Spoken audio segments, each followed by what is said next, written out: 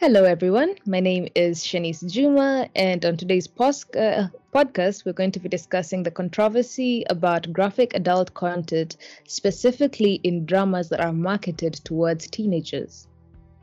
All right. Hi, everyone. I'm Rubella Thomas, and I'm going to be joining Shanice today for this debate or this topic. And the shows that we're going to talk about are 13 Reasons Why and Euphoria. So, specifically, episode 11 of 13 Reasons Why and episode 4 of Euphoria. So, let's begin. Okay. I will just start by saying that while there might be a specific amount of adult content in these teen dramas, I feel like they're a true reflection of society. Because if you look at high schoolers today, what they're able to access in terms of information over the internet is a lot compared to 5, 10, 15 years ago. So just because there's maybe some pornographic scenes, some violent scenes, or some nudist scenes on TV shows doesn't mean they're not seeing that elsewhere. And taking that out of viewership, it's basically media censorship because it's just a reflection of what society is today. All right, well, that is a fair point that you make, but at the same time, we need to also take into consideration that some of the topics that 13 Reasons Why, for example, dwells into are things like suicide and self harm. And of course, those are things that people will see in the media. But when you talk about suicide in a TV show and show it so graphically, it can have negative side effects on teens or whoever may be watching it, especially if they're more sensitive to things like that, you know? Whose responsibility is it? Is it up to the producers of the show? Because, for example, like 13 Reasons Why was based on a book. So this is actually somebody's experiences that went on to be reflected into a movie. So should they censor themselves, or is it up to the parents to decide what their child watches over the internet or on TV? All right, yeah, fair enough. But when you talk about media censorship, I don't feel like in this case specifically, in terms of 13 Reasons Why, I don't feel like it's media censorship because there have been interviews with the showrunner, Brian Yorkey, where he himself agrees that because of medical advice from medical professionals, that they, Brian Yorkey and the rest of the team, chose to take out scenes, really graphic scenes. For example, the scene where Hannah commits suicide, where they show that, they chose to take it out because they noticed that they were receiving lots of backlash, and at the same time, it was having lots of negative effect on teens that were watching 13 Reasons Why. But that is also debatable because there is data that shows there might have been an effect, but there's also data that shows there was no effect based on 13 Reasons Why and the rates of suicide. So, what data do you have for proof that it might not be because of 13 Reasons Why? I have data that shows months after this original study went out that the increase in April was not that much of an increase from March. So there has been a steady increase of suicide rates. It was not just because of the release of 13 Reasons Why that all of a sudden there was an increase. And also we have to factor in other topics as well, such as financial stress, poverty, unemployment. These are all, predictive of future suicide rates, not just one particular show. All right, well, you make a fair case there. But at the same time, 13 Reasons Why has been associated with a 28.9 increase in suicide rates among U.S. youth ages 10 to 17 in the month of April in 2017.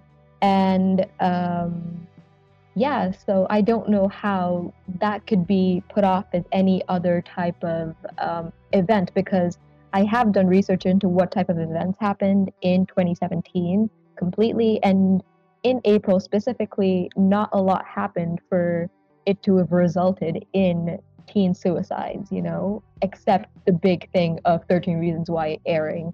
And then that following month, the suicide rate spiked 28.9%.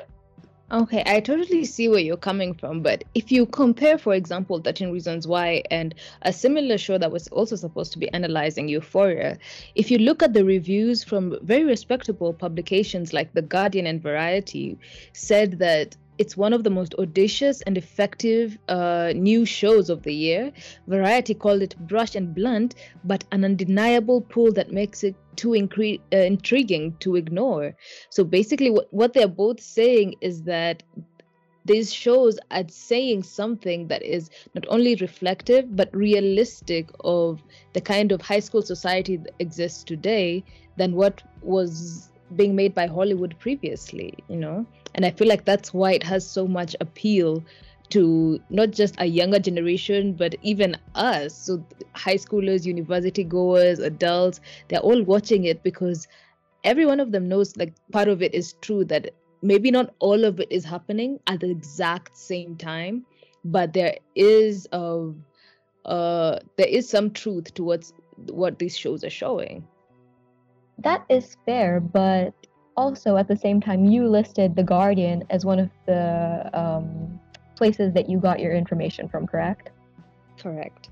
Yeah, so I also have information from the same publication, The Guardian, and they stated that the National Society for the Prevention of Cruelty to Children has reported calls to its Childline counseling service from kids who say the series has triggered memories of suicidal thoughts for them. So Mhm. even though in some case it might be terrible for them to feel like they can't air stuff that they want to air, for example, show graphic scenes, they need to take into consideration the effect that it has on people. Because if the effect is that negative, where it's triggering memories of suicidal thoughts or just causing people to commit suicide, then is it worth airing something like that? Yeah, I feel like that's definitely something that they have to think about, and I feel like the not just the producers but the showrunners and the publications responsible for it, for example, Netflix and HBO, these are things that would have considered before not just airing episode 1 or 2, but going on to show 3, 4, 5 seasons of these particular shows. I feel like one definitely outweighed the other, but of course, we can always agree to disagree. That is true. I do feel like they did in some way try to make it maybe a little bit easier for the viewers by adding discretions. But Mhm. at the same time, those discretions were only on the very graphic um, episodes. So they at the beginning they weren't on every episode. They were Mhm. only added on the ones that were really graphic, and some people didn't know what to expect watching it for the first time, you know? And I feel like even though some episodes might not have been very graphic, it could still be triggering in some way. And I feel like in that case that producers and showrunners do have responsibility towards the audience in some Mhm. way to protect them almost.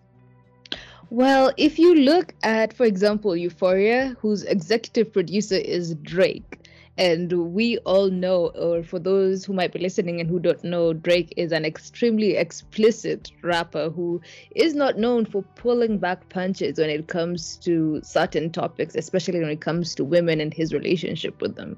So I don't think you can really look at someone like that and expect them to hold that kind of responsibility you're talking about, yet expect them to be responsible for these topics when now they are put on TV. So I feel like it's also up to parents to see what is being put on television, what is acceptable for their children to watch.